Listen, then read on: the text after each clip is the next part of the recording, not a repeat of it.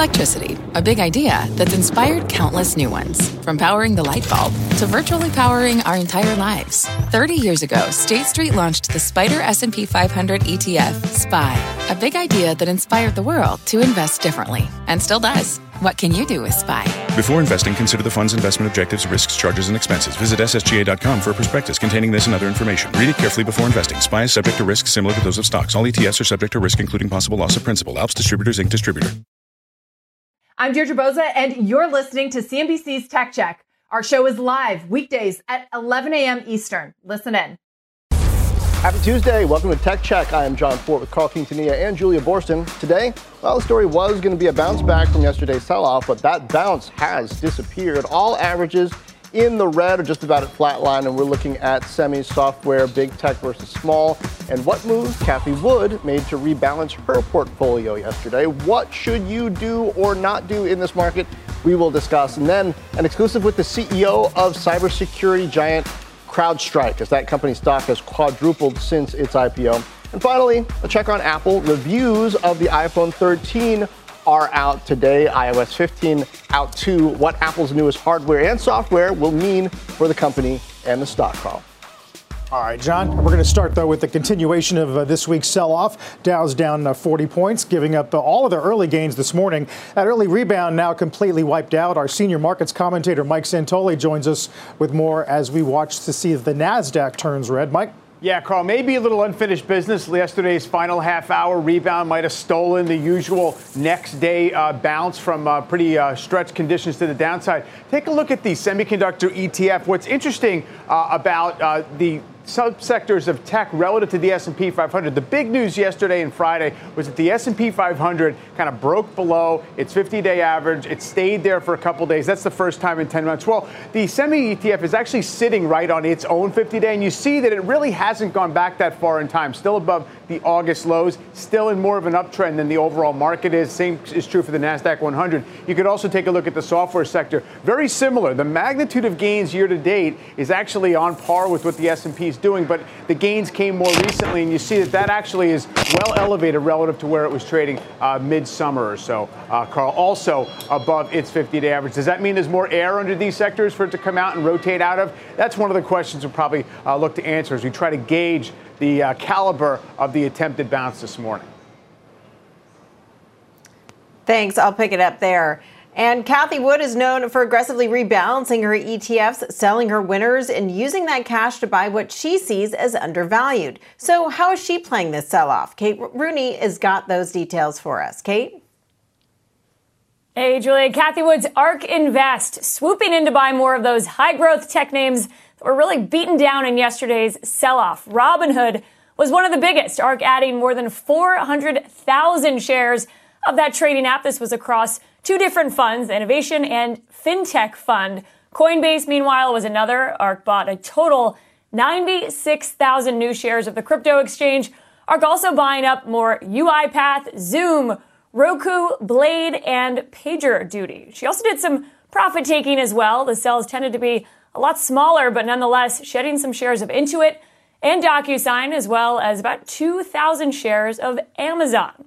Investors, guys, have been rotating away from a lot of these high-flying names, especially this week, amid some of those fears of rising rates and potential economic disruption out of Evergrande and China. As a result, all 6 of ARK's ETFs were down about an average 3.6% to start the week. The flagship Innovation ETF seeing the deepest losses, and so far this year, only 2 of her ETFs are in the black. You can see they were rebounding a bit today, though, but moving around with the broader market. Wood is keeping her conviction on a lot of these high-growth disruptors. She said at the SALT conference last week that, quote, we're moving to the other side of this cycle. She thinks the market will start rotating back to growth and innovation. Guys, this is textbook Cathie Wood. She's really known for dip buying in a lot of these downturns, and retail investors tend to watch her playbook for any guidance, especially after ARK Innovations Fund returned roughly 150% last year. Back to you. Hey, Kate, we always turn to you regarding crypto. Novogratz was on Squawk Box earlier today,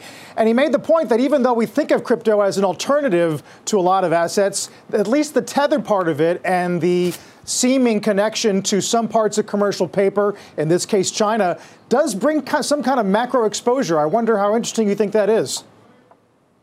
Absolutely. That's something that was coming out sort of throughout the day yesterday. We looked at the crypto and Bitcoin sell-off specifically. It seemed to be sort of a move away from growth. And the other thing I was hearing a little bit later in the day was that people were worried about Tether. So they said from the outset, we don't have any exposure to Evergrande. They said the commercial paper is not backed by Evergrande, but they don't say exactly where in China the commercial paper is. They're backed by majority commercial paper out of China. We don't know exactly where. Of course, if you guys have been reporting over the past few days here, Evergrande is tied to a lot of the Chinese banks. Traders I talked to say this is a potential risk for crypto markets. A lot of traders use Tether to get in and out of Bitcoin and other cryptocurrencies. If there is some sort of fear of contagion, that's what I'm hearing a lot of, that they say, if people decide to try to redeem Tether, it could spark a little bit of fear. That's definitely one of the themes playing out this week.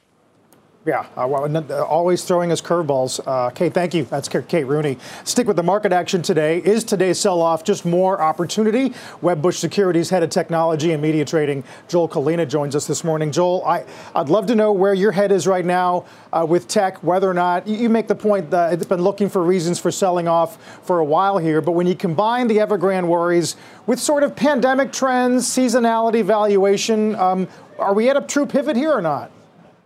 I mean, I think it's a little bit too early to kind of make that bold prediction, but I think coming out of the summer and really after Labor Day, you did see a clear-cut shift in mentality from the investment community to some degree, and it kind of feels like the Apple Epic ruling back on September 10th may have been kind of the straw that broke the camel's back. We know that Apple did a lot of heavy lifting to the major indices in late August, early September, in the face of kind of deteriorating technicals underneath the hood. And now it's kind of triggered a little bit of an avalanche of selling pressure. And I think, once again, the crowd kind of slowly but surely coming out of the summer went all in on tech. And kind of here we are. We've only had about a 5% correction off the highs. So this is the third one we've seen of that magnitude over the past 52 weeks. So nothing to be overly panicked. But I mean, I think you're crazy if you think that the tech sector isn't facing headwinds heading into year end, and whether it's, we're past the peak pandemic, still elevated valuations are relatively lofty, and kind of you're seeing, pandemic tailwinds slowly but surely continue to fade in the face of difficult growth comps. Right. I do wonder, long-term constructive tailwinds that might come into play, the ongoing reinvention of the IT office and hybrid work. When it's enterprise, obviously the consumer continues to show evidence that they're willing to spend, even though they worry about supply chain and inflation. How much of that comes into play as we get into the Q3 prints and Q4? Yeah, I mean, it's going to be extremely interesting. We're coming out of the bulk of conference season, and at least for TMT, for the most part, it's been mostly constructive in terms of demand trends, especially for the software kind of cloud complex. But you got to look at what we've been seeing. You had another 3 or 4 warnings last night. Now, granted, they're coming more from the industrial sector. I think every airline on planet Earth has cut guidance at this point. We know, China regulatory threats are showing, no sign of really kind of slowing either. So, something to keep an eye on. We know the supply chain, issues and headaches aren't easing anytime soon. You're still seeing warnings from the automotive, OEMs about kind of shortages lingering well into 2022. So I think at least from a tech point of view, you really want to keep an eye on what the semiconductor companies say regarding inventory build and kind of supply and demand dynamics. And then kind of just looking out like consumer tech hardware, names like Logitech, Hewlett-Packard, Dell, how they continue to be impacted by the kind of supply chain disruptions, which we know just aren't going away anytime soon, which is going to lead to kind of continued probably revenue shortfalls as well as kind of potential margin headwinds. Yeah, Joel, with all of those headwinds in mind, which of these companies do you think are best positioned over the longer term as you look at these different sectors? I think you hit the nail on the head. Take a step back, longer term. I mean, I still think the semis is where you want to be. I think you keep it simple. The chips have been an absolute beast over the past 3 to 4 years, and there's no reason to get off that train quite yet. We know Investments from the big three, Intel, Samsung, Taiwan Semi, aren't slowing down anytime soon. China still continues to ramp up their investments as they want to become a lot less silicon dependent on the Western world. And so I view the semi-equipment names are the arms dealers for 5G, AI, and high-performance computing. And then even further down, you look at the foundries.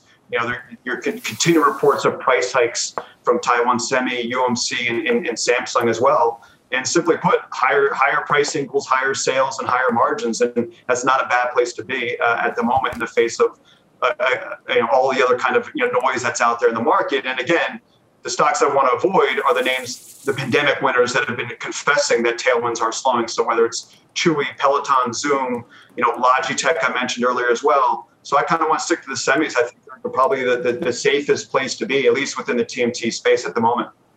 Hey, Joel. Bracken Darrell was on us a few days ago and said that supply actually looked pretty good for him, and so did demand, which I think was interesting. And when we have a day like yesterday, I always wonder, has anything fundamentally changed, really? And shouldn't investors have expected a downdraft at some point? Is there anything that has changed to suggest that there will be further downdrafts and that people should shift their strategy, or is this just a gut check, a test of people's resolve?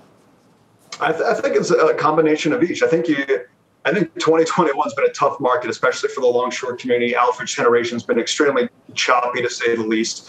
And I think you want to kind of be very selective in the horses you want to go with. I mean, what I'm seeing at my end, you're seeing declining or non-existent risk appetite for the stocks that haven't done well all year. So here we are, we're pretty much 9 months through the calendar year. And I don't think you're seeing guys looking at names that have lagged and looking for the catch-up trades. I think you want to stick with the horses that have gotten you here. So whether it's mega cap growth, Alphabet, Microsoft, or whether it's within the cybersecurity complex, or I'm more focused on the semiconductor space. I think you just want to be very selective because it's not going to be a one tide, everything rises together. And I think obviously I think you guys were talking about the ARK, Cathie Wood earlier in the show, and that's a chart that's just done absolutely nothing. Continues to average down on the kind of names that haven't been working. And historically, that's just not averaging down on your losers. It is never a really winning strategy. So I think you stick with what's been working and forget about the names that have kind of been left behind, hopefully post-pandemic. Joel, appreciate that very much. Great to see you and good stuff. Joel Kalina joining us from Wedbush. Meantime, one tech stock to watch today, Uber, rising after announcing a revised financial outlook for the third quarter that forecasts a possible EBITDA profit of $25 million for the quarter. CEO Dara Khosrowshahi joined Squawk Box this morning and had this to say about profitability. We're in a mobility business that's expanding into all forms of mobility on a global basis with very strong margins. And now we're proving Eats profitability, which is improving. The core business is going to hit profitability possibly in Q3. And at the same time, we're gaining share. Based on third-party data, we're the fastest growing delivery platform in the U.S. right now. That's a great combination. They may be gaining share, but really interesting also to hear his comments about how prices are going up. Yes, that does flow through to the driver, but you got to wonder, Carl, how those higher prices impact demand when people may opt to get somewhere a different way, take the bus, drive themselves.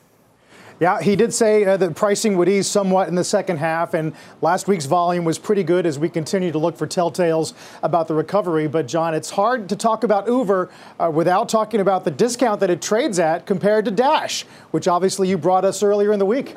Yeah, and we talked yesterday to Tony Xu at DoorDash and really wanted to find out what's going on with the labor market. He seemed pretty confident in that, at least from their perspective. Dashers, as they call their delivery drivers, not looking for a full-time job working for them, but looking for that occasional, a few hours a week. And he said that they're not having trouble finding people. So we'll see if that flows through to the other names as well, or if there's becoming a bit of a bifurcation even in the labor market, even within the gig economy. So let's stick with this volatility, taking a look at semiconductors. As our next guest says, semis are increasingly becoming an enigma. Demand's never been stronger, supply never tighter, and yet conviction weakening daily, with investors increasingly fearful that the peak is near.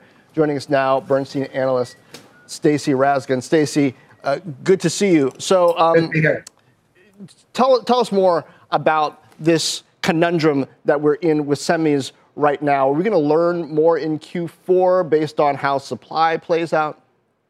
Yeah, we will. I mean, like every day we're learning more. And, like I said in the quote you had, it is a bit of an enigma. Numbers are going up every quarter. Demand is off the charts.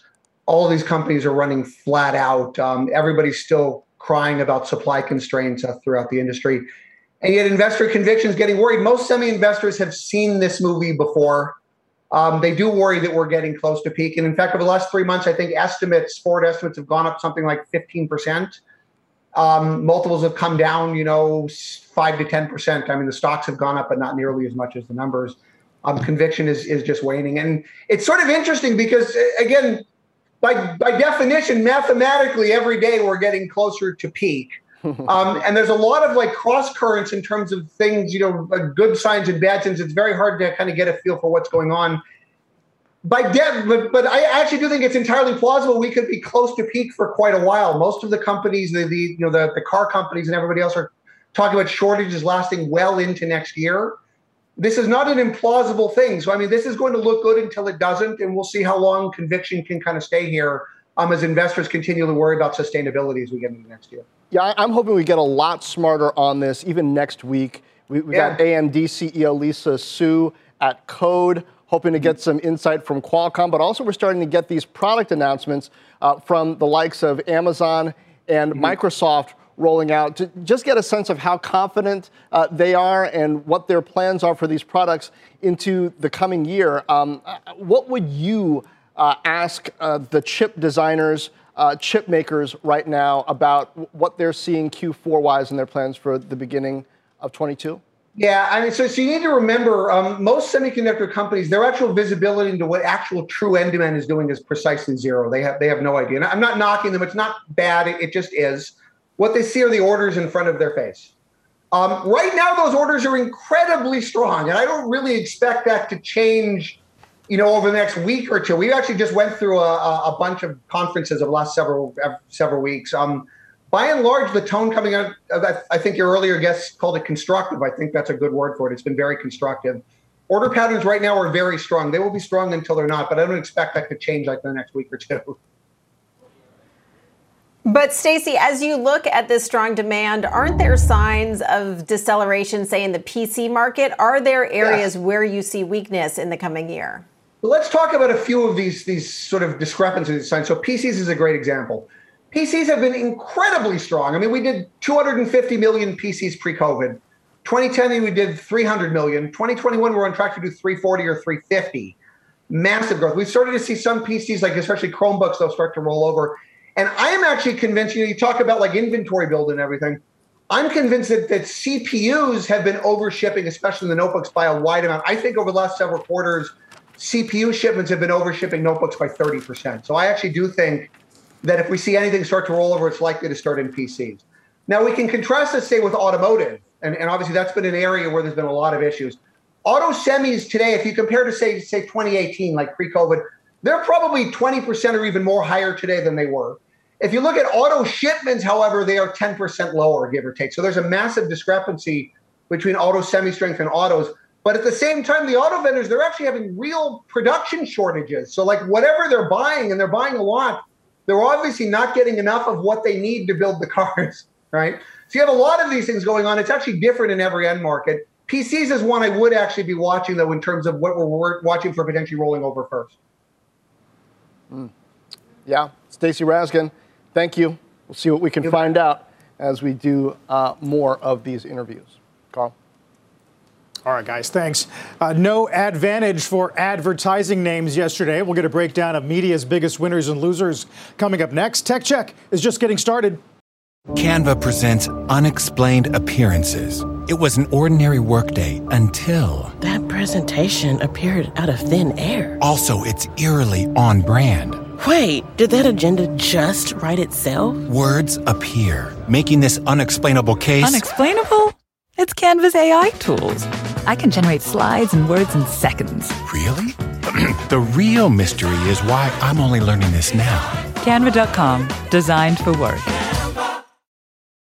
Edward Jones, who knows that just like life, financial planning isn't only about long-term goals. It's about the moments big and small along the way. And when it comes to achieving everyday financial goals, Edward Jones works hard to connect you with someone you can trust professionally and personally. That's why they created their free financial advisor matching tool to help you find a financial advisor in your community. When you take the quiz and get your matches, don't expect just a list of resumes. You'll also see each financial advisor's story and personal interests. And when it's time to meet for the first time, they'll focus on your story, asking questions to understand where you're headed and why. Because Edward Jones knows that at the end of the day, behind every financial goal is a life goal. And that's what really matters. To learn more and find your financial advisor partner, take the quiz at match.edwardjones.com.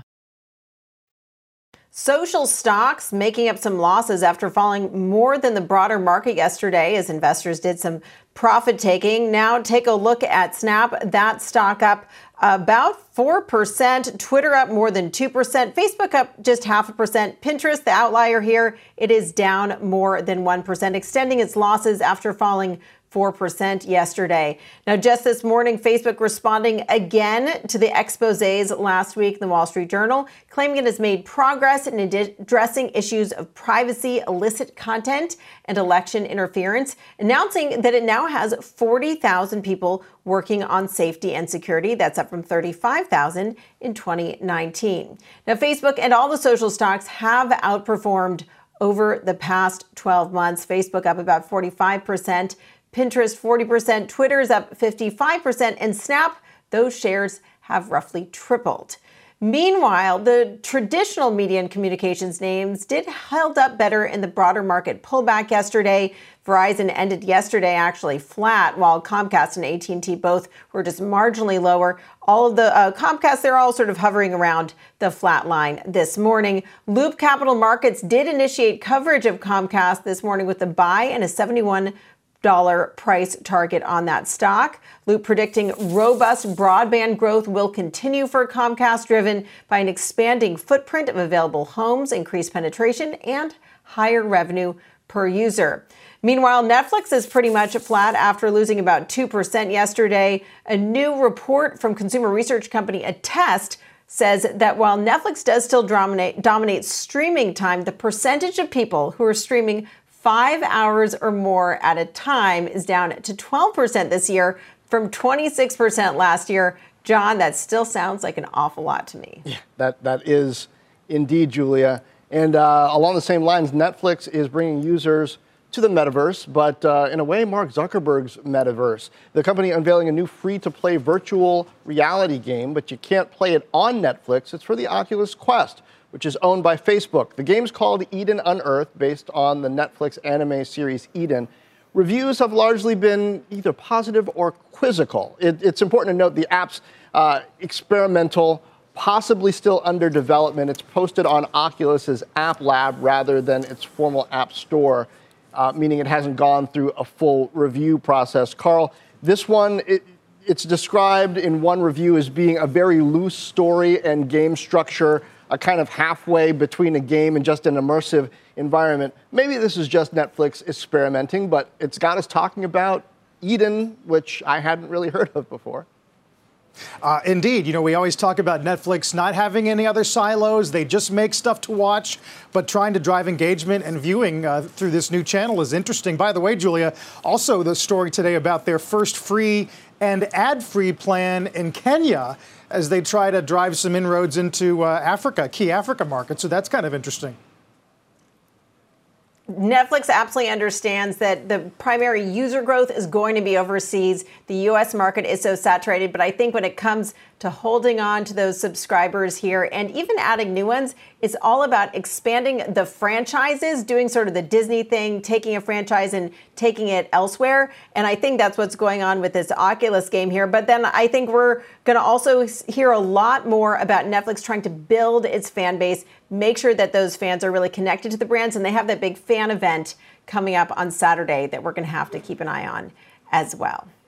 Now, meantime, cybersecurity play CrowdStrike is up about 90% in a year and triple digits since its IPO. Is there more room to run? Hear from CEO George Kurtz. That's next.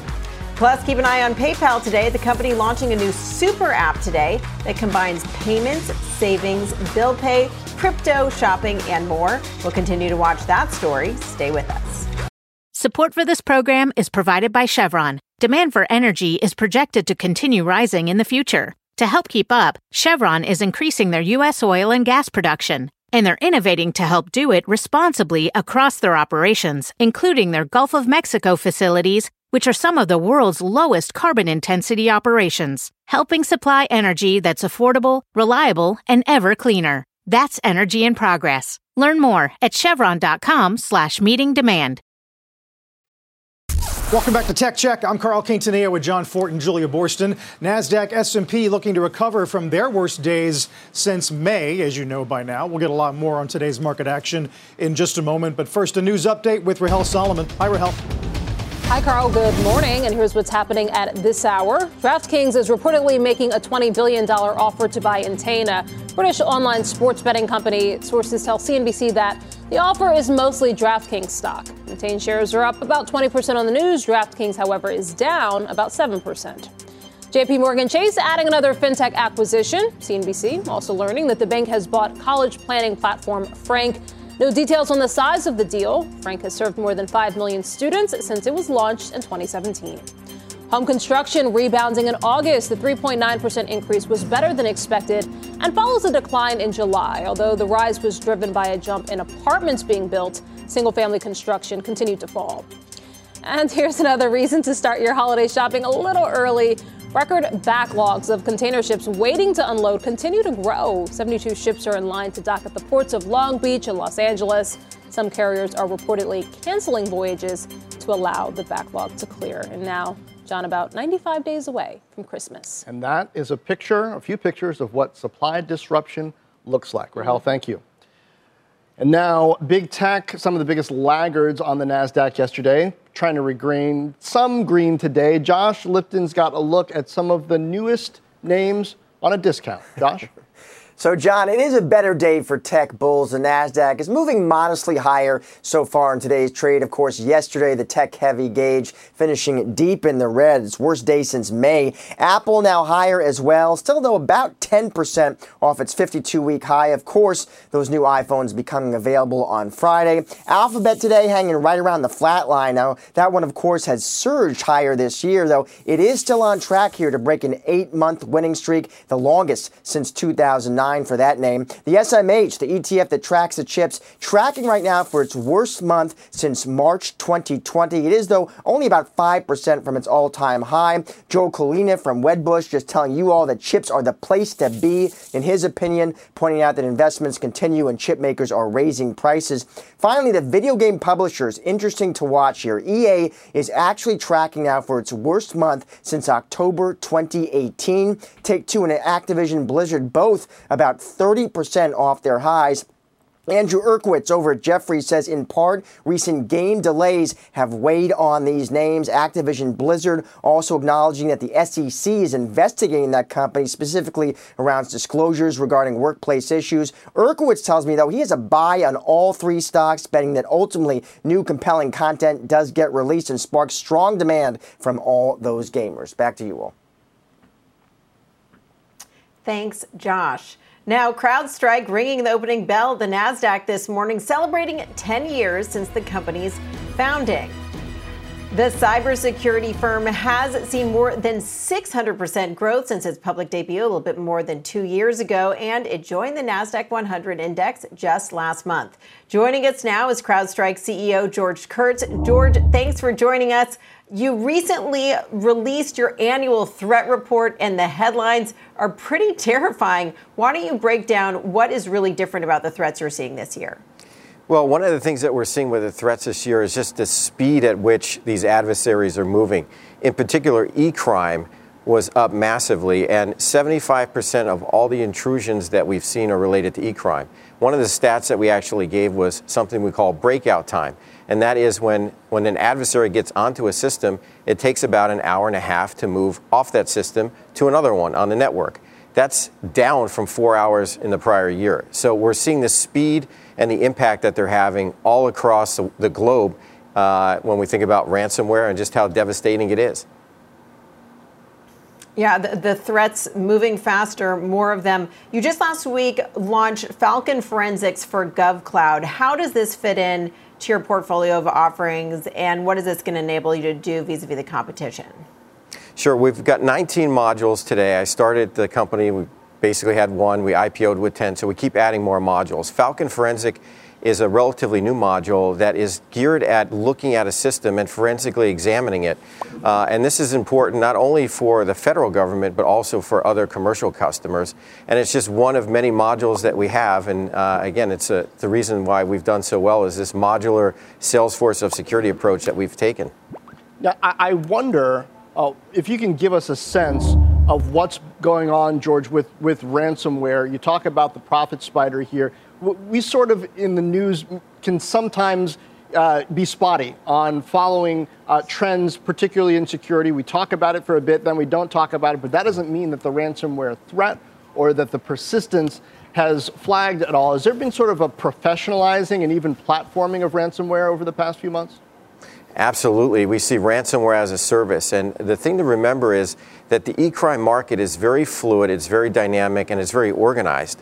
And you can buy access to a particular company. You can buy ransomware as a service. You can buy mule services to move money around. But the interesting thing about ransomware as a service is that just like software companies, they're looking to make it a subscription.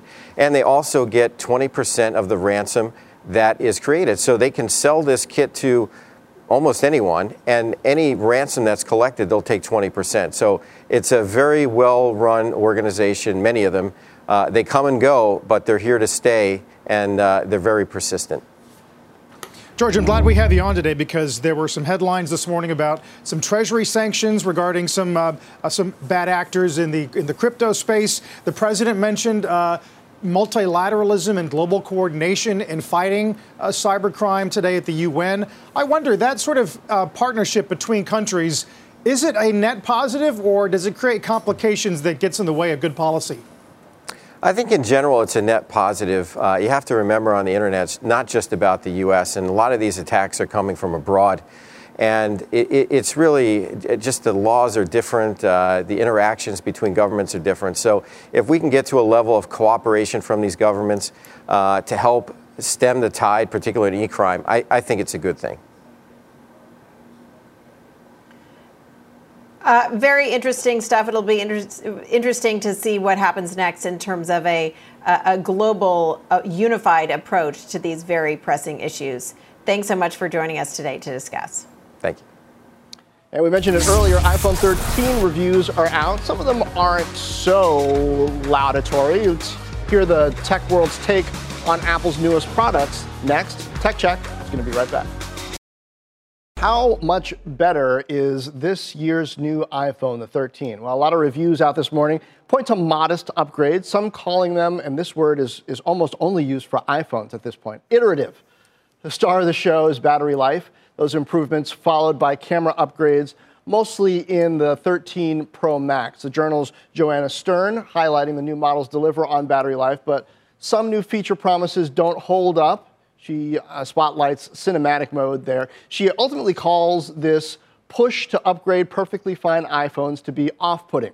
New York Times' Brian Chen calling the iPhone 13 the most incremental, there it is again, upgrade ever. I guess that's not iterative, that's incremental. Chen disagreeing with Apple execs who say the new cameras are dramatically more powerful. Through his own comparison, he concludes this year's cameras are only slightly better than last year's. And CNBC's own Todd Hazelton saying there's no reason to upgrade from an iPhone 12, but coming from an older model, you'll notice and appreciate the differences. And while we're on Apple, the Journal reporting today the company is in the early stages of new technology to detect depression and cognitive decline. Apple partnering with UCLA and Biogen to determine whether data obtained from its devices like facial expression and typing speed could be a signal for health concerns. Julia, back to the iPhone reviews. I think sometimes as reviewers, and I've done reviews before, we can miss the point. At the high end, people don't necessarily upgrade for the whole phone every year. I don't know if there are a whole bunch of 12 people looking at the 13, unless it's for a very specific feature, like that battery life, or maybe like macro on photos, something that you only get at the very highest end. I think that's going to determine whether, especially at the high end, Apple has a very successful holiday season? Yeah, and I think a lot of people with the 12 probably are already pretty satisfied with the camera. The question is whether this camera would be better enough to make them switch. But I just have to say, John and Carl, I am so fascinated by all of these health things. I think we're in this moment right now where Apple went from being a communications device and an entertainment device and a productivity device.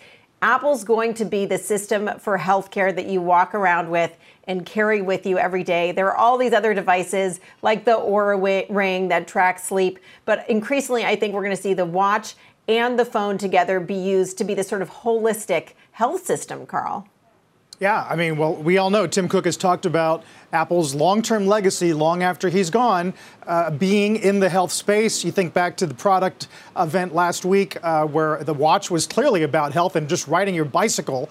But the cognitive decline bit is exciting, John. And then CNET today, I see they say the iPhone 13, a delightful upgrade, some exciting upgrades, but familiarity is part of the charm. I think at the high end is where it gets interesting. I want to try that cinematic mode. Yeah. Being notified about other people's cognitive decline is exciting. I'm a little bit afraid about my own. But, Carl, I just also downloaded iOS 15 this morning. I must say, it's interesting.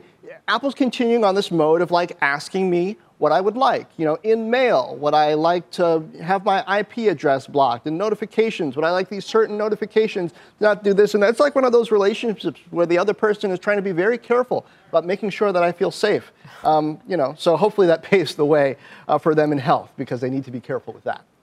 Yeah, obviously we're going to monitor all the high frequency order data and wait time data that the street is interested in terms of gauging the success of the new model. And speaking of Apple, B of A today talks about China risk. They do forecast some strong growth for the company despite some of those possible regulatory risks in China. Big market for the phone. A lot more tech check ahead as the markets try to hold on to the rebound. Dow, after dipping red, now up once again, 136. The SEC launching a wide-scale investigation into video game publishing giant Activision Blizzard as how it handled employee allegations of sexual misconduct and workplace discrimination. That's according to a report out yesterday in the Wall Street Journal. SEC subpoenaed Activision, known for game franchises like Call of Duty and World of Warcraft, and several of its executives, including longtime CEO Bobby Kotick. The agency is requesting documents regarding board meeting minutes, personnel files, and separation agreements the company has reached with staffers this year, in addition to Kotick's communications with other senior executives regarding sexual harassment or discrimination complaints by employees. Activision Blizzard's top lawyer has also stepped down, and this morning, Julia, it is, if not the biggest laggard on the NDX, it's one of them. Yeah, that stock now down 2.5%. Will be interesting to see what the next shoe to drop is in that investigation. Meantime, Bernstein is out with a list of top picks for the long term. Taking the top spots, Microsoft, Amazon, Visa, and dark horse Netflix. Catch the full call at CNBC.com. Tech Check is back in 2. Well, we're no longer in the red, so let's take a look at some NASDAQ 100 gainers. You can see Trip.com, Regeneron, Atlassian, who we've had on recently, and ASML among those names. Carl? Meantime, John, fintech company Revolut announcing today it will offer commission-free stock trading in the U.S. in the coming months. The UK's largest private company, valued at $33 billion, now set to compete with the likes of Robinhood and Square. And joining us this morning, Revolut CEO Nikolai Storonsky. Nick, congratulations on this part of your ongoing push into the U.S. and certainly now retail trading, but you're taking on some big names. Can you talk about your ambitions? Well, basically, we want to bring trading to US. In Europe, we already have more than 1 million trading customers. We're one of the largest brokers in Europe. And then we want to offer our product to US customers. So the benefit of using our product to the likes of Robinhood is that apart from offering US stocks, we'll be offering European stocks, Japanese stocks, Australian stocks, and so on. And because we provide you interbank FX rates, you'll be able to trade foreign stocks much cheaper compared to the likes of Robinhood. Right. Talk about sort of the process of getting to be, I guess we're now calling the first global financial super app. What is that going to take, and more importantly, how expensive is it going to be to get there? Well, ultimately, the problem that I see in the world at the moment, especially in the US, so customers have one brokerage account, they have one or two bank accounts, they have multiple credit cards, they have insurance provider.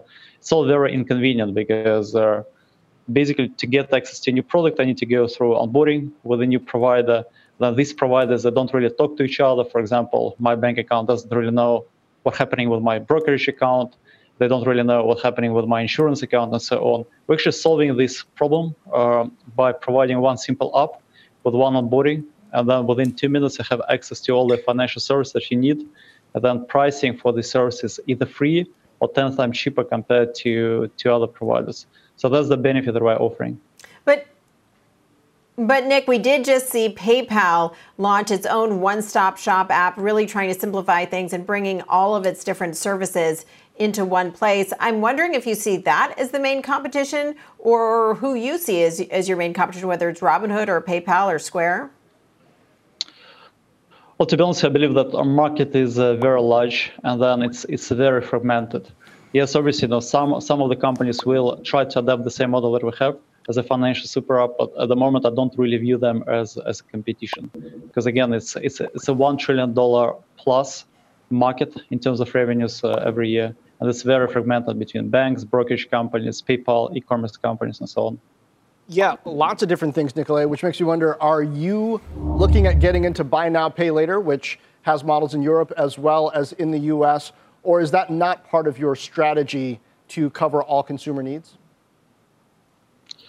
Well, that's obviously one of the bets that we're going to develop in the nearest future. But apart from this bet, we have multiple other bets, such as insurance, acquiring, pay with Revolut, and so on.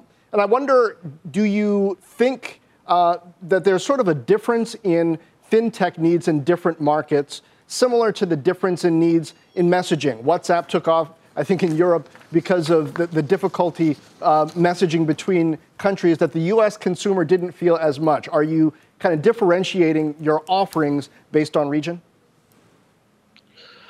So basically, we do certain localization, but the difference is not as large as you think. I think the reason, why WhatsApp took off in Europe compared to other countries is just because they were first to enter Europe. And I think really it's a game of first move with the right product for consumers.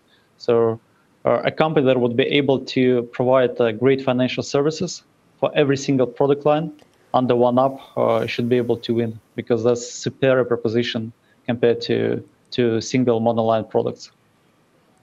Nick, there's been a lot of back and forth between SEC Chair Gary Gensler here in the U.S. and a variety of companies, some of it surrounding the idea of payment for order flow.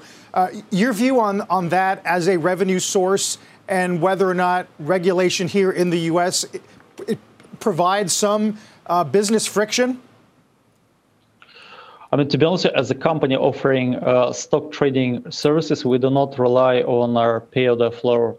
As you know, in Europe, it's prohibited through MiFID regulation. And I think in the future, like in 1-2 years' time, we also see the same or similar kind of regulation in the US. So our business model does not rely on payment for order flow. Nick, we're going to watch you closely, obviously, given the big name investors and whether or not you continue on a path to what some believe will be a public offering either in Europe or in the U.S. Appreciate the time. Thank you. Thank you. Speaking of buying now, one more thing here. Google's not giving up on the office. The Journal reports the Alphabet subsidiary buying a New York City office building for $2.1 billion in what will be the priciest sale of a U.S. office building since the start of the pandemic. Google, now one of the city's largest property owners, they paid nearly $2.5 billion for office space in Chelsea in 2018. I believe that's where they've got that new store space. That comes as more companies increase their footprint here in New York, Julia. They're playing it for the long game, John. And we should mention the Universal Music Group, the company wrapped up in Bill Ackman's SPAC investment, has completed its spinoff from Vivendi and is trading as its own public company. That stock is up about 35%. And we could take a look at Vivendi shares as well, if we could pull that up. But Carl, we see a surge there. Yeah, fascinating to watch. It'll be a busy post-market tonight. Of course, Adobe, Stitch Fix, and FedEx. Don't forget, Cramer has Adobe and CRM tonight on Mad Money, and then we'll get to the Fed tomorrow and that decision at 2 o'clock Eastern Time. You've been listening to CNBC's Tech Check. You can always catch us live weekdays at 11 a.m. Eastern. Everybody in your crew identifies as either Big Mac Burger, McNuggets, or McCrispy Sandwich. But you're the Filet-O-Fish Sandwich all day. That crispy fish, that savory tartar sauce, that melty cheese, that pillowy bun. Yeah, you get it. Every time. And if you love the Filet-O-Fish, right now you can catch 2 of the classics you love for just $6. Limited time only. Price and participation may vary. Cannot be combined with any other offer. Single item at regular price. Ba-da-ba-ba-ba.